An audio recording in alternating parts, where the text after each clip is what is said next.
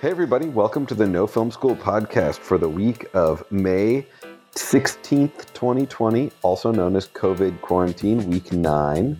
I'm Charles Hain. I am here with Editor-in-Chief of No Film School, George Edelman. Hello. And I am here with writer for No Film School, Michelle De La Tour. Greetings, everyone. This week, we're going to be talking about an artificially created artist signing with Creative Artists Agency.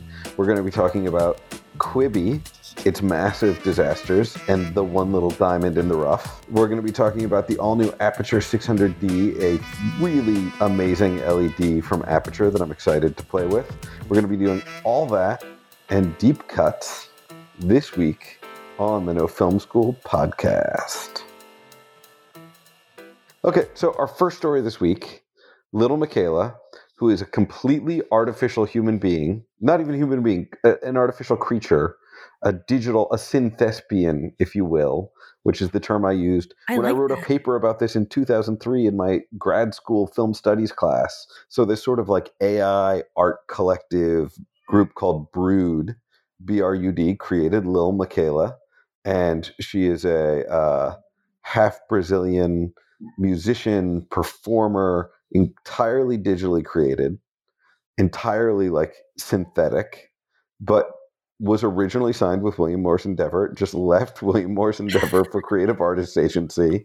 We are reporting on it exactly as if we were it's our beat as we talk about all of the things that make us filmmakers and what are the things we're going to do in this new arena that, like, what are we going to spend the next year doing when we're not allowed to, like, get on film sets with 20 people? Big productions are going to return, but little productions that can't afford to quarantine everybody and put everybody in rooms and can't afford all the PPE, like, it's going to be a while before we can do those safely. And, like, it's a lot safer to cast Lil Miquela than it is to cast a human being. But you guys can't afford her, by the way. She was built 4 years. She joined Instagram 4 years ago. She's now got 2.2 million followers. Like, the technology is advancing so quickly that if she was hard to make 4 years ago, she's probably much easier to make now. So if you wanted to devote yourself to it, you could probably dig into learning how to create your own little Miquela.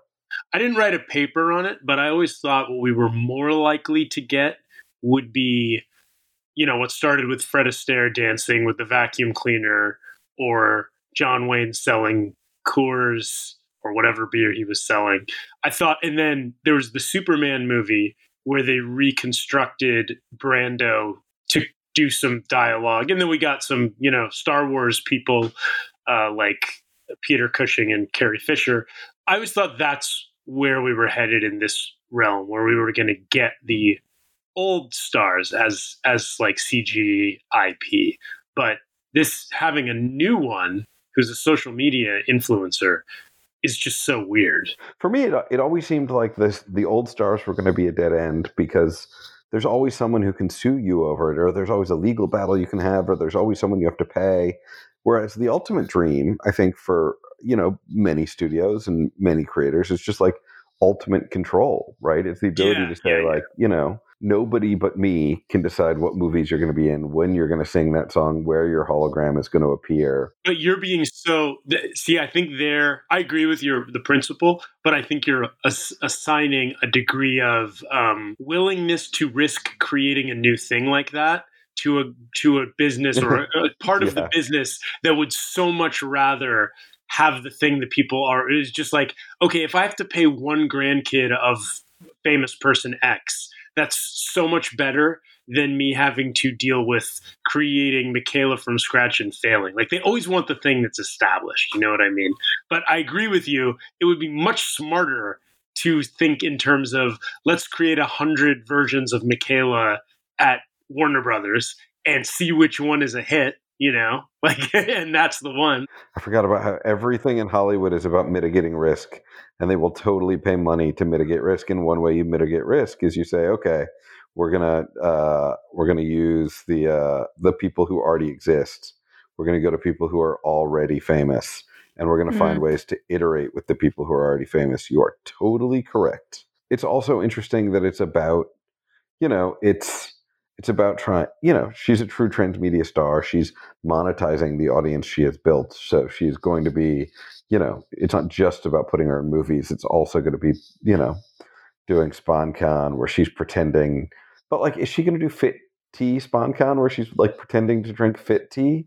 Because like, she doesn't drink tea. She doesn't consume any goods. Yeah, there's so many things there's so many questions I have. How does she, obviously she can like promote anything, but who does her voice? Is there a person involved on any level? Is there a mocap person somewhere involved?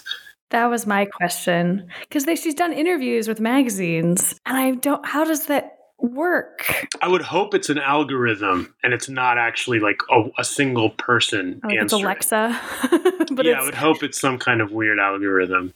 Man, did Westworld teach us nothing? Algorithms and AI, these are bad things. Hosts with personalities taking over the world. Did Westworld teach us nothing? Dystopia gets stranger by the day, doesn't it? It sounds like a script written by a writer signed to CAA, not that the person would be signed to CAA. Well, it was a script called Sim 1, right? Yes, Simone. Sim 1. There's, in the trope of this, in the screenplay version of this, she develops some sort of will of her own and doesn't want to do things anymore, or like doesn't like just want to give all the money to like. There's like it goes rogue, but I'm really fascinated just to see because that's not going to happen. I don't think in this version. I'm going out of the prediction business in general in 2020, but still, how does this play out?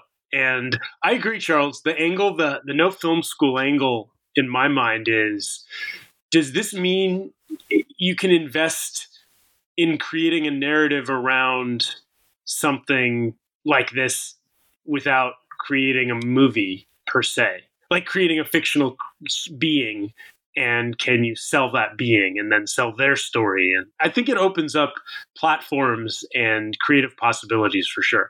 Not just, writing the movie about the thing. Please don't do that, like The Sim 1. But like creating a thing on these platforms that has its own narrative. As a human being, you have a right to your likeness, right? But you don't. Does she have a right to her likeness? I think Brood has a right to her likeness, which is where, the conflict will eventually arise in Act 2. If I go create a digital creature that looks vaguely like Little Miquela, does that make it Little Miquela? Because Little Miquela is just a digital creature? Somewhere an RP lawyer is having a really good time. I really want to move on to a subject that doesn't fill me with existential dread. Or I just have stupid logistical questions like, who signed the contract? And does she have an autograph? So we should move on. Those are really good questions, but you can do all of that through, those are good questions. I don't think anyone put pen to paper, literally. All right, in our next story, which will not fill you with dread, Quibi has been having a few struggles and stumbles. So if you don't remember Quibi, we've talked about a couple of times on the podcast in the last couple of weeks. We've run a few stories on it in No Film School. There was a story I was actually about to write about mastering for Quibi, like mastering for both vertical and horizontal formats. And then Quibi is sort of flopped so hard that I'm not even sure that, when I was like doing the research and writing it and seeing how it was, I was like, ooh, this is going to be a big hit because everybody's going to want to know how to master for these new formats. And then I don't know that a lot of people are going to want to master for both vertical and horizontal. So Quibi, financed by billionaires, Katzenberg and Meg Whitman, co-chaired. They raised tons of money, and their idea being quick bites of content, 10-minute or less episodes that you could view in either vertical or horizontal formats on your phone. It's called Turnstile, and you can like turn it back and forth to see it switch live. And it rolled out in COVID week 3. We're here at COVID week 9, so it's been out about 6 weeks. It's flopped terrifically. And the real way it's flopped, more than any of the numbers, because I don't know how many numbers that are out yet, is that none of it has hit the zeitgeist. I've not seen a single meme that references a Quibi show. I haven't had a single conversation with anyone where Quibi is mentioned. Like, there hasn't been, think about the number of media waves and conversations about media you have in like your normal day-to-day life, especially if you're a movie person. Like, how many Tiger King memes have you seen? I think we talked about this at some point when we were talking about Quibi, but we were saying, hey, you know what? It hasn't broken through at all. And here we are like this many weeks deep and it still hasn't broken through. But yeah, I see promoted stuff for it on social media, but I see nothing about it from just folks. So the two things we're going to talk about this week, one, the second thing we're going to talk about is apparently Katzenberg has come out with some comments, and they're trying to figure out how they're going to make this work, and we'll talk about that second. The first thing we're going to talk about is, in order to prepare for this, I did what we call like a deep dive. In the business parlance, let's do a deep dive on something. I did a deep dive, and I'm trying to find anything I would enjoy on Quibi. Like, I just watched a bunch of stuff, and I found one thing. I don't smoke the marijuana. I have smoked the marijuana. I do not. I haven't smoked the marijuana since George W. Bush was president. But there's a show called Let's Roll with Tony Greenhand, where Tony Greenhand makes elaborate marijuana cigarettes, joints, if you will, and they are. He makes a pizza joint for Hannibal Buress. He makes like other elaborate, specific art pieces that you can smoke. And you enjoyed this? This was a solid. I mean, first off, like, he got famous off Instagram because he has a personality, and he would like make these elaborate joints on Instagram. So it's like the perfect modern story of like, I'm just going to do this thing I love well, and I'm going to share it with the world, and I'm going to find people from it. So he did that, and then they found him for this show, and then they made the show, and it's genuinely enjoyable to watch the joy he brings Hannibal Buress when Hannibal Buress gets to smoke a Chicago deep dish pizza joint. Here's my take on Quibi based on that. I think they tried to go too big too fast.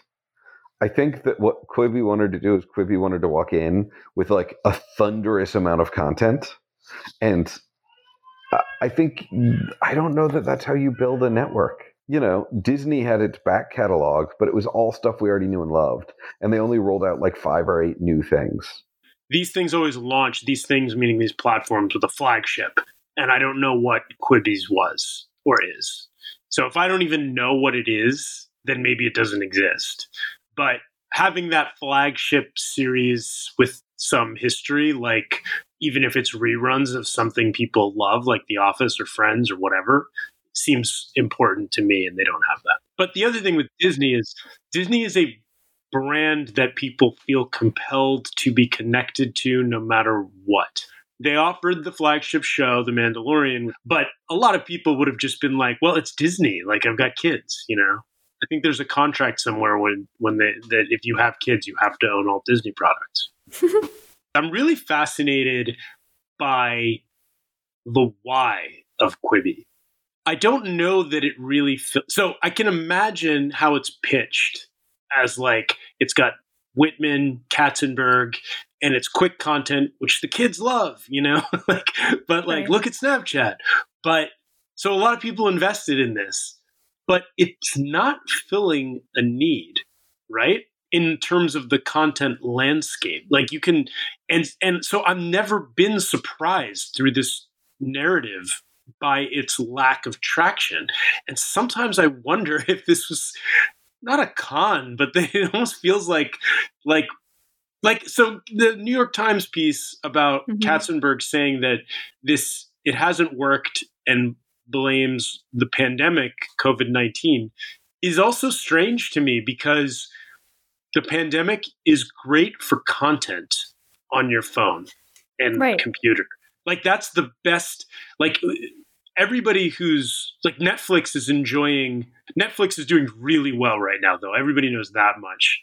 And streaming content in general is getting a lot of attention, and screen time numbers are through the roof, and people are just enjoying content digitally a lot right now. So I'm sorry, I just don't buy that the pandemic is the why here. I'm more curious about the why. Like, why was it necessary? I mean, I think the goal is to do a new thing. And I think that's a noble goal. Like, I respect the fact that they were like, well, what if there is another thing? Like, what if there is a way to do this other thing where, like, Ron Funches gets a talk show? Or no, he has a game show. I don't think it's out yet. But, like, I love Ron Funches. I want a Ron Funches game show to exist. But, like, what if there was a way where, like, smaller things could find an audience? Yeah. And I think the thinking was, well, we all have our phones, but for the most part, I've never watched, I think maybe 5 times in my entire life, I've opened like the Netflix or HBO Go app on my phone, because I was like, okay, well, I have an hour to kill and I'm locked in this room and I'm not allowed out of this room for whatever reason. And so I guess I'll watch Last Week Tonight on my phone. Like usually, I feel like the biggest thing they did is they neglected exactly what you talked about, which is the flagship. You need that one thing that you put all your marketing money into, which Apple did with the morning show, where Apple was like, this is going to be the thing that's going to make you, we're going to have Steve Carell, we're going to have Jennifer Aniston, it's going to be plucked from the headlines, and we're going to make you do it. Now, weirdly, or not weirdly, because no one is ever right about anything, the thing that the hit from Apple was actually Dickinson, because that show people actually really dug and liked and connected with and told each other about. But Apple still had a show that like would come up anecdotally in conversation. Like people would still talk about it. People would be like, oh, have you seen this? And I feel like Katzenberg, based on his studio experience, probably knows this. But yet he made the decision to, you know what, I'm going to spread a really wide net, as opposed to saying, all right, let's try and find 3 or 4 things and see if one of them might be a hit. Because I mean, that's what Netflix did. Netflix's first original, House of Cards, was incredibly safe. It was Fincher. It was Beau Willimon. And Beau Willimon, granted, wasn't famous at that point, but had still done House of Ides of March, which was great. And they built for it was IP that existed that they knew was solid. There are 2 reasons why I think Quibi isn't doing well, and I finally get to do my line, which is folks are saying Quibi to Quibi. I'm so glad I get to finally put that in the content. That's the reason why you wanted to talk about that this week. Yeah, totally. I think there are 2 reasons adding to its lack of interest for a few people. One is there's no easy way to share stuff from Quibi, right? So if I really like a show, which I can't say that I did, but let's pretend that I really wanted to share something from Chrissy's Court, I have to tell someone to go download Quibi and then watch it. There's like 4 steps there, right? Where if you're watching something on Netflix or you're watching, which you can share in a web browser, you can just share a description. It's just, there's 12 steps, or I said 4 earlier, but there's like 12 steps to trying to get to a Quibi show. And by the time you got there, you've wasted the 10 minutes to go watch the 10 minutes of content. And so I think it's hard to share. That's part one. And the other part is it's not free, or it is for 90 days. And even with the free for 90 days, people didn't go after it. But I think it's because there's a price tag on it. When you're on Apple or on your iPhone and you go get an app and you have to put in your Apple ID and your credit card just to download something for free, people don't do it. And so I think that's what happened partially here is you had to put in your payment information just to get to Quibi. But 2, I think that people right now are trying not to, are cutting costs. And so if you're in a position where you're looking at your monthly expenses and you're saying, what can I afford and what can I not afford? These are the kind of things that people don't afford anymore. Like they aren't going to pay for Quibi. And so they probably didn't sign up because they knew that they would forget about it. So I think those are the 2 things for me that caused it to fail. I also think there was a market for it, maybe, if you were interested, if you had an idea for something that could have been maybe a YouTube series, right? But it is more secure on something like Quibi because you don't have to worry about advertisements or clicks or income coming from a video. You are on Quibi, so everything is kind of all secure for you and great. So there is kind of a market for that. I think I figured something out, and maybe I'm stating the obvious and I'm just slow, but Michelle, your description, when you laid it all out there, I realized like what it is for me, what I think it really is. Quibi isn't just the launch of a new streaming platform. It's like the launch of an app. It's the launch of a whole thing. So it's not just saying like a Disney Plus is like a new channel that we all have these platforms, like we're like, oh, okay, I got my Hulus and I got my Netflixes and whatever. But Quibi is like, we're launching a format, we're launching shows, we're launching an app, and it's all one new risk. Like there's no part of this that feels familiar. Like you're going to be watching different kinds of shows and you're going to be watching them on a brand new place on your phone. And and it's a funny name and a new thing. So like with Disney, it's like, well, it's a new this, but it's Disney, which is familiar. And it's still just like every other streaming channel. And when it's Apple, it's like, well, it's Apple's streaming service, but Apple's all over my life and everywhere. And I know Apple. So like, I think what clicks for me there, or like YouTube, well, YouTube is a familiar platform. I've used it a million times. If they're saying here's a new version of it or a paid whatever. But the risk of saying the whole thing is brand new. You have to buy into this whole thing. And I feel like that's the big ask. Does that sound right? I agree with that, especially because I think it goes back to an insight. I remember reading an interview once where apparently Steve Jobs said that there was only one real brand in Hollywood, and that was Disney. And then when they made Pixar, he felt like they had successfully created a second brand. But like, aside and they from sold film, it to Disney. they sold it to Disney. Like, film nerds know that like Universal was always like horror and genre and whatever, but like my parents don't associate Universal with horror and genre. Like the studios don't really mean anything outside of Los Angeles. But we are in a place now where there are a couple brands like Disney we associate with quality children's work and nature documentaries. We know what kind of quality they bring. Pixar is the same way. I know exactly what kind of quality they bring. So I'm willing to pay a subscription fee for that channel. Netflix has created a brand for itself, right? It does these thriller shows well, Ozark, and and it does animated comedy well, like BoJack, and like I kind of know what I'm going to get out of it. I have a sense of the quality it's going to bring. I have a sense of what it's offering.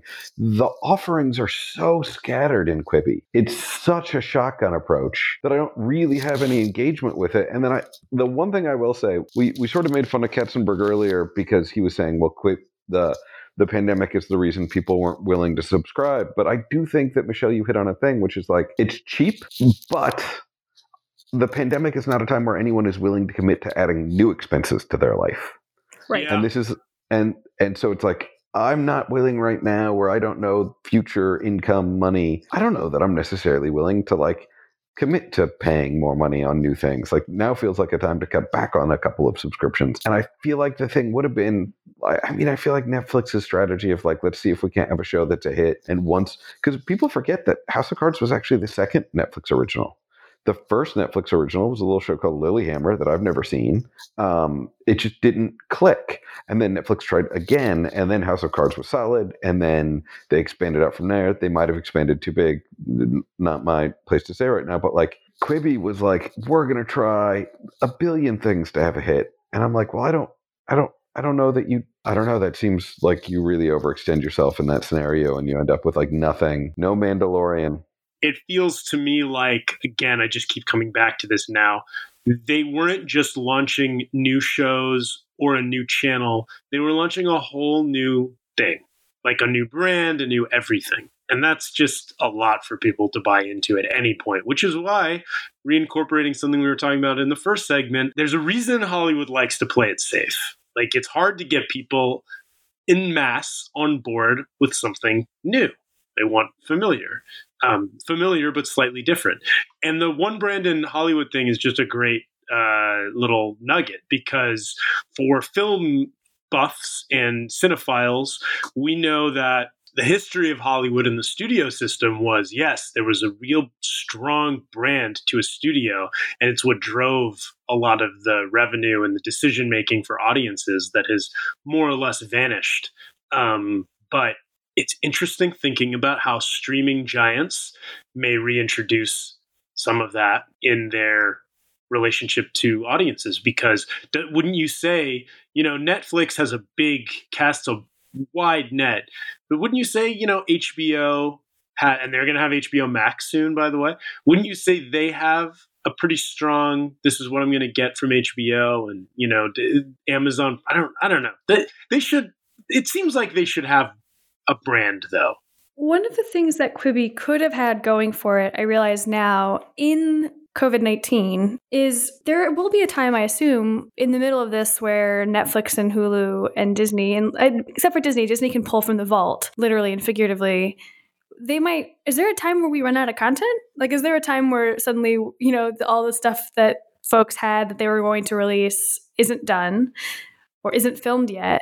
And I wonder if Quibi could have, it's going to your phone. So I wonder if there was an opportunity to have folks film themselves with a phone and edit stuff and push it out that way. Like, if Quibi could have been a location for cell phone filmed content because it was going to go to your phone. So technically not to your big screen. So maybe there was a home for it. But is there a world in which I don't know when we run out. When do we run out? That's my hypothetical question. When do we run out of content? Interestingly, on that note, I don't know that we had a story about this on No Film School, but it's something I saw buzzing around today, is that Disney has moved up the release. They filmed a live-action Hamilton. They were originally going to release it theatrically, and then it was going to come to Disney Plus in October of 21, which is like planning far out, and now it's going to be July 3rd of 21. So the vault is already starting to feel thin enough to Disney that they're like, we should move this thing up that could get us theatrical revenue in the summer of 21, but we've got it ready. It's ready to go. Let's keep Disney Plus full of new things so that people don't cancel their subscriptions. Because I'm sure someone has done the math at one of these things of like, how recently do you have to have watched something on a platform before you cancel? Because every once in a while I'll think, should I cancel X?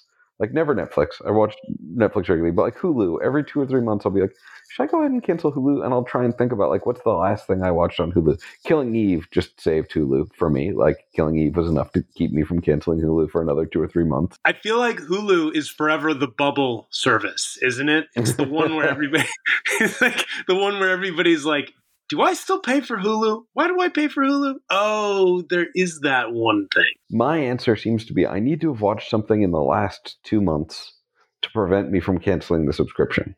And I feel like people have probably done math on this, like business people, because business people are like this, where they can tell like how long is the average time without watching anything before people cancel.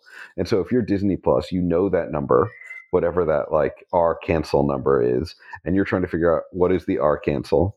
And you're like, okay, well, we need to make sure at least, we're not going to have Mandalorian for a while. What's the next new thing we can drop? Because the rest of our pipeline is all going to be stopped. And, they just put it, I'm in the Disney Plus app on the regular. I got a kid. And they just put up the, like, stars singing along to Disney songs at home on Zoom thing. But, like, I tell you what, that's not going to keep me subscribed. Like, I didn't, like, that's not, like, but Hamilton, I'm like, oh, yeah, Hamilton, okay. But I think it does indicate that content be getting thin. Like, people are looking in their vaults and they're like, ooh, what am I going to have to move up to try and keep filling the content pipe? I think you're right, Michelle. Some things are in the can. Like, so some seasons and some things, and I know having, interviewed some guys in animation, like some animation, for example, almost everything moved remote. On the No Film School podcast, not our show, but in an interview, I spoke to the guys from Rick and Morty and their new show, Solar Opposites.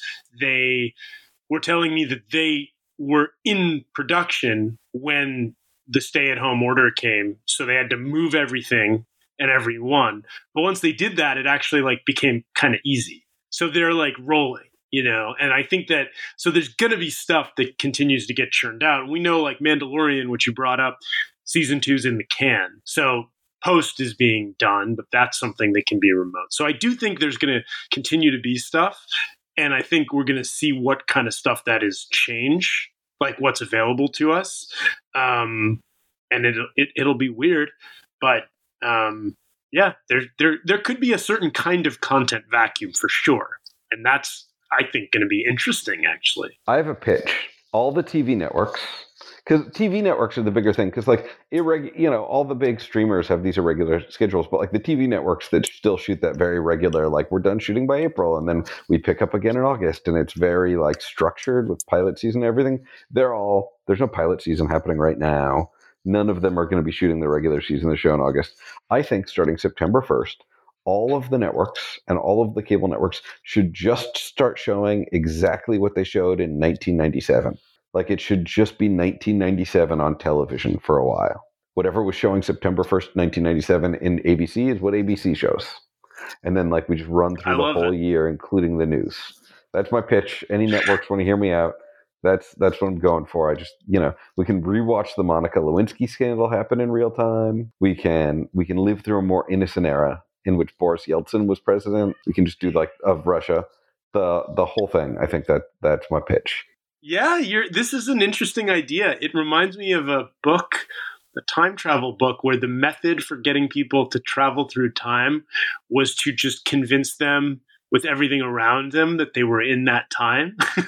And I was thinking, like, if every day we woke up and we just watched, now we're really off the rails, and we were just watching 1997 TV, would we start to feel like, would it start to happen to us in a weird way? Would we start to become like 1997-ish? Would we pick up the word, the way people were speaking, and just it's a fascinating idea to just put us back in time for a while. Because I would turn on the TV. I don't turn on the regular network TV ever, but if I did, I would totally be like, I'm really curious what 1998 is. I'm going to channel surf 1998 at this exact moment. That's a great idea. I love it. On to tech news. So companies are continuing to release products. And last week we talked about the new MacBook Pro. We're going to have a hands-on review of that on No Film School this week. It's probably up by the time this episode is up. That's an impressive little machine. This week, we're actually going to be talking about a new light from Aperture.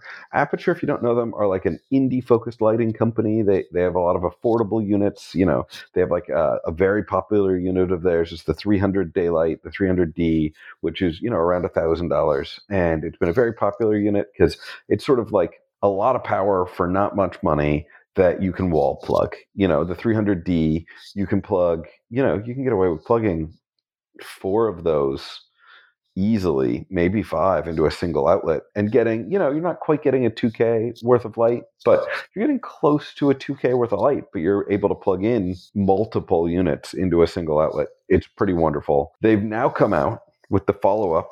They're still making a 300D. They're even making one that's bicolor now, the 300X, but they've now come out and it's official now. They leaked it a little bit last year at some trade shows, but now it's official and it's coming out and the full specs are out with the 600D.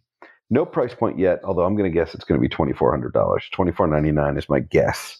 $1,799 if they're feeling really aggressive. And the 600D is twice as bright as the 300D. 300 doubles to become 600.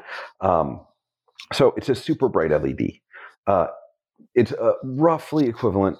It's not quite as bright as like 1.2K HMI, but they say it's like approaching the brightness of a 1.2K HMI, which is a pretty bright unit. I mean, the 1.2K HMI is a workhorse of cinema. You see them everywhere. It's the light unit we're all really hoping that an LED is soon going to replace. LEDs obviously don't draw nearly as much power. If you're in an apartment, you know, and you have a 20 amp circuit, you're only going to be able to plug in one 1.2K HMI. With the Lightstorm 600D, you can plug in 2 units. So you can have a key and a fill, or a backlight and a key. You can bounce one into the ceiling. And then the other cool thing about the 600D, there's 2 more cool things about the 600D. One is that it can run off battery power. Now, it's a pretty powerful unit, so you would have to, there's the little ballast for the light has 4 battery spots. You'd have to put 4 AB mount or V mount batteries on it to power it to full power. Although, let's say you only had 2 powers, 2 lights, 2 batteries, you could still get half power out of it. And that ballast can also work as a battery charger. So if you're not using the light and you need to charge batteries, you can charge the batteries with that ballast, plugging it into the wall. Sort of a nice double function. But the other thing that's cool about the light is Aperture is putting a real push into wireless light control. They're putting a lot of effort in that area. Wireless light control is one of those things that a lot of companies are like, yeah, we're sort of interested in this, but it's kind of a hassle. App development is sort of a different game than making lights. So a lot of companies have sort of fine apps. It's also really frustrating, I think, for a lot of companies because you're used to charging money for things. People will pay you $1,000 for a light, but no one wants to pay for an app. But you still have to make it. So it's like, oh, I have to hire developers. I have to hire a company. I have to work with them to do it. And then I have to give it to my customers for free.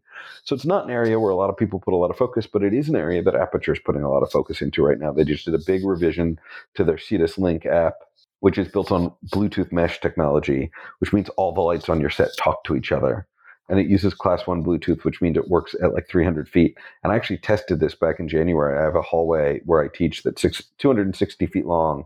And I put a light at one end and I was at the other end with my phone and I could still control the light even though it was too small for me to see with my bare eyes. That's crazy.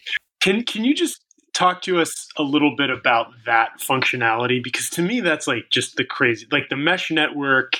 What's the responsiveness like at that distance? Like how reliable, do you feel like it's reliable enough that you take it to set and really put the light all the way out there and be manipulating it from your phone on Bluetooth network? So one of the reasons why I test where I go to school, where I teach, is not just because it's convenient, but also because it's a really busy RF interference area where I always have like we got Wi-Fi units at everybody. Everybody has their phone out. Everybody's always doing Bluetoothy stuff. Like there's so much interference in that building. And, in that building and specifically, I've had issues with like, I did a review of a very cool tool that turns GPS into time code. And I had tons of problems testing it in my building because I couldn't get GPS signal anywhere. And I had to like take it to a window to get it, which is, one of those things. And I talked to the creators of that and they were like, yeah, in some buildings, you're just going to have that problem. It's part of some buildings are busy. And that's definitely the building where I teach is very full of RF interference. I was really reluctant when they first announced that it was going to be a Bluetooth protocol. I'll regularly have my Bluetooth earbuds in and I'll like leave the room and I'll go to a different room and the signal will cut out. And so I was like, really? Bluetooth? You guys are going to go for Bluetooth? And I have a couple of other lights I control with Bluetooth. And the same thing will happen. I'll like be lighting. I'll set it up right. I'll put the phone in my pocket. And then as soon as I walk out of the room to go in another room, I'll get this little buzz that's like Bluetooth connection lost. And that's sort of my association with Bluetooth. Yeah, or like, if you have like, you're on a phone call and your car pulls up and suddenly the valet is listening to the other end of your call and you're like, hello, and the other person, Bluetooth is weird. Like it pairs like at random times and sometimes you have to turn it off altogether. So yeah, I'm with you. That's why I'm sort of like, is this a reliable method? Well, so first off, on the really big sets, people are still walking away from wireless as much as they can, right? Like I was talking to one of the people who's in the lighting team for John Wick 3, and they were like, yeah, I mean, technically we could have used wireless DMX on John Wick 3, but when you have, when they were doing that scene in that big glass, the fight scene in the big glass, every side of the thing was glass, so it was all the trans light all the way around. You're not going to want to run that wireless because there's going to be too much interference and you're going to run into too many issues. And so you're always going to run that with controlled DMX cable just so you can control the lights from a distance, but without interference. So I don't think you're going to see huge sets going to Bluetooth anytime soon. But what was interesting to me about this is I didn't know much about Bluetooth, really.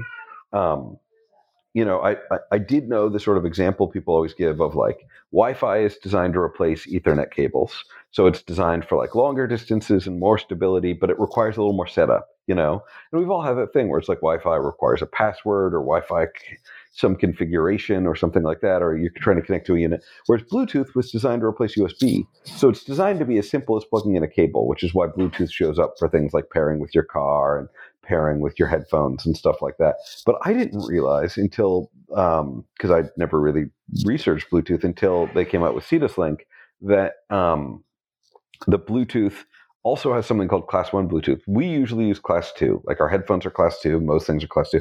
Class 1 Bluetooth is designed for industrial uses up to 300 feet. Like that's what it's designed for. And like in my testing, 6th floor of my building, 260 feet away, totally controlling the unit. It completely worked. Now, is that going to work through walls? I don't think it is. Like, I think that you're still, but because it's a mesh network, that's actually really interesting. So what a mesh network does is every item in the network is all talking to each other. So, if you have a light and it's too far out and it's not talking to you, you can put a little like repeater halfway between you and the light and it will pass your signal along. So all you have to do is keep yourself within like 100 or 200 feet of any light in the setup. And then all the lights will talk to each other and pass the data and the signals along as you adjust your lights. And that's pretty cool. And then the big update they just did is a whole new iPad interface. You have sort of a whole console so that you can, look at the whole scene and sort of group lights together and paint things on the lights. And it's clearly something they're putting a lot of energy in. And so far, I think that's really exciting. It's also really exciting that, like, with the new 600D, it supports Cetus Link, but it's also the first aperture light. It has native built-in wireless DMX, which is something you actually don't see. Usually you have to buy like an accessory with most lights to add wireless DMX. But this light just has wireless DMX built in. So if you're working on a wireless DMX shoot, you can just add it. You don't have to plug in the accessory to the DMX receptacle. It just supports wireless DMX. So I think Aperture's trying to sort of future-proof this, and I think they're going to try and make the play that Cetus Link becomes sort of an open format to work with a bunch of other lights. What I'm really hoping we'll see is by the end of the year or early next year, some other lighting companies be like, we're Cetus Link compatible. You can control your Hive Wasp with Cetus Link or something. Because then you're in a really cool situation where you're like, oh, I can start working with a wide variety of units. I can see that being so helpful for small crews. And rather than have someone fiddle with every single individual light and you're able to control it from a unit, that'd be amazing, particularly for student filmmakers or for the small crew models. Am I wrong about that? No, you're totally right. I mean, Aperture, I think, even came out with a sort of we think about the classic interview setup as like the old Airy light case, right? You've got that gray Airy light case. You had 3 lights in it and 3 stands, and you set up a 3 light thing for an interview, and that was a standard. And I think they came out with a case for 3 of their light units, sort of mimic, not looking like the old Airy case, but sort of designed to replace that. And like, I could totally see a situation where you're like, okay, I've got 3 Aperture units. I set them all up. And then the person sits down, and once I see the person, I can sit right by my camera, and I don't have to walk to every light and adjust it. I'm just fiddling with knobs on my iPad app, sitting right by my camera. I was thinking about all of my old, like when I feel like I'm thinking of student productions in particular for some reason, where you are maybe the only person, or you and one other person, and you are going back and forth all the time, where you have someone sit in, hopefully, fingers crossed, before you have someone like the talent sit in, and then you adjust it. It just sounds so great. I'm just going to echo that sentiment. It's just like having done early on in my day, having done things like setting up an interview or like a 2-person interview with the 2 cameras set up, and just having to manually put the lights in every place and then adjust and then check both cameras and then go back and then adjust every light again. And then like, as if you're working alone or with like one other person, having just sitting at your camera with an iPad or phone would be pretty awesome compared to the old way. Or honestly, if you're a YouTuber, I've done a little bit of the old YouTubing, and like and I'll frequently I'll sit in my thing, I'll look at the little monitor of myself, and then I'll go tweak a light, and I'll come back and I'll go, and it'd be fun to have the iPad and just be like, all right, that's my key light, and that's my backlight, and I can, I regularly change the color of my backlight to match my shirt, or to contrast against my shirt, and it would be great to do that without walking away. So yeah, it's a cool thing that's coming with the 600D and the whole Cetus thing that is all coming out. Up next, our final topic this week, Deep Cuts, where our 3 co-hosts each share with you something that we think you might not have seen, but is probably worth watching, as we all face the possibility of there not being enough content to watch. We're all trying to help you solve that problem with Deep Cuts. So, Michelle, do you want to kick us off? Sure, I can kick us off. So the film I'm recommending this week, I came to it because I found myself listening to Dan Romer's Maniac soundtrack the other day, and I was reminded of the first time that I had listened to Dan's work, which was his combined soundtrack with Ben Zeitlin, and they both together did Beasts of the Southern Wild, which came out about 7 or 8 years ago. So it's not a deep cut, because it's still in this still in post 2000s, so I guess not deep cut or old cut, but rather a recent cut. And I'm reminded of it, and I wanted to bring it up for a couple reasons. One, I feel like this film was the film that when I wanted to make something, this would have been the film that I wanted to make, in the sense that it had this really unique and beautiful aesthetic and really powerful kind of homegrown music that they also made. People made the film or making the soundtrack and score. And it had a small crew, a local crew, and real, real hogs. That's one of my favorite parts. If you've seen Beasts of the Southern Wild, there are actual beasts, and they're little pigs. It's a great behind the scenes segment of them. But I like that kind of the homegrown aesthetic of it. They could have maybe VFX those in, or they could have figured out something out, but they said, no, let's do what homegrown small crew filmmakers do, which is make this work with real animals and set it up that way. And it is, I've rewatched it on a number of occasions, and I listen to that soundtrack all the time. It's funny. I probably mentioned this before. I apologize if I have, but I had a short at a film festival a long time ago, and so did Ben Zeitlin in the same program. It was a weird program to have both of them, because the one I had was a comedy, sci-fi, weird thing, dark comedy, and his was basically the precursor to Beasts of the Southern Wild, tonally and everything. And I watched it many times in that shorts program because I was attending it every time. And it's just funny, when I saw Beasts of the Southern Wild later, I was like, that's a lot like that short I saw like 100 times at that film festival. And of course, there's a reason. Apologies if I've told that story before. My deep cut is the movie I saw that made me realize that the part of filmmaking I wanted to explore more was producing. It's called The Kid Stays in the Picture, and it came out not that long ago. It's not a super deep cut. But if you aren't familiar with it, it's the story, it's the adaptation of the autobiography of Robert Evans, who was like a legendary film producer and studio mogul in the 1970s. And it's a very classic rise and fall and rise again of someone into fame and drugs and etc. But it's a true story. He has one of the most incredible voices, like actual voices, and he captures a sort of an idea and a mythos of Hollywood and Hollywood's history. It's real life, but it's also so much close to the fictions we concoct of Hollywood. And he was a producer. And I just remember watching it and thinking like, oh yeah, producing, that's a thing. That's a cool thing. But I remember sitting in the theater, the Sunset 5 on, and as the movie started and the first string started playing, I remember thinking, I'm going to sit closer to the screen because I think I'm going to love this movie. And I really did. It's a great movie. Actually, I got my DVD of it signed by him. He passed away not that long ago, but he was signing them at the Virgin Megastore, also in Hollywood. And he signed mine. So anyway, that's my deep cut. All right. And so my deep cut, I'm going to drop a deep cut of a television show. And I'm going to drop a television show from the 90s, but I missed it in the 90s. I didn't find out about it until like the mid 2000s. And it's a television show that is like the foundation of so much, like so many of the people we love were originally in the show, and yet it's never talked about. And people sort of ignore it and forget it's there, but it's online. You can find it streaming. It's a little show called Mr. Show with Bob and David. Oh, yeah.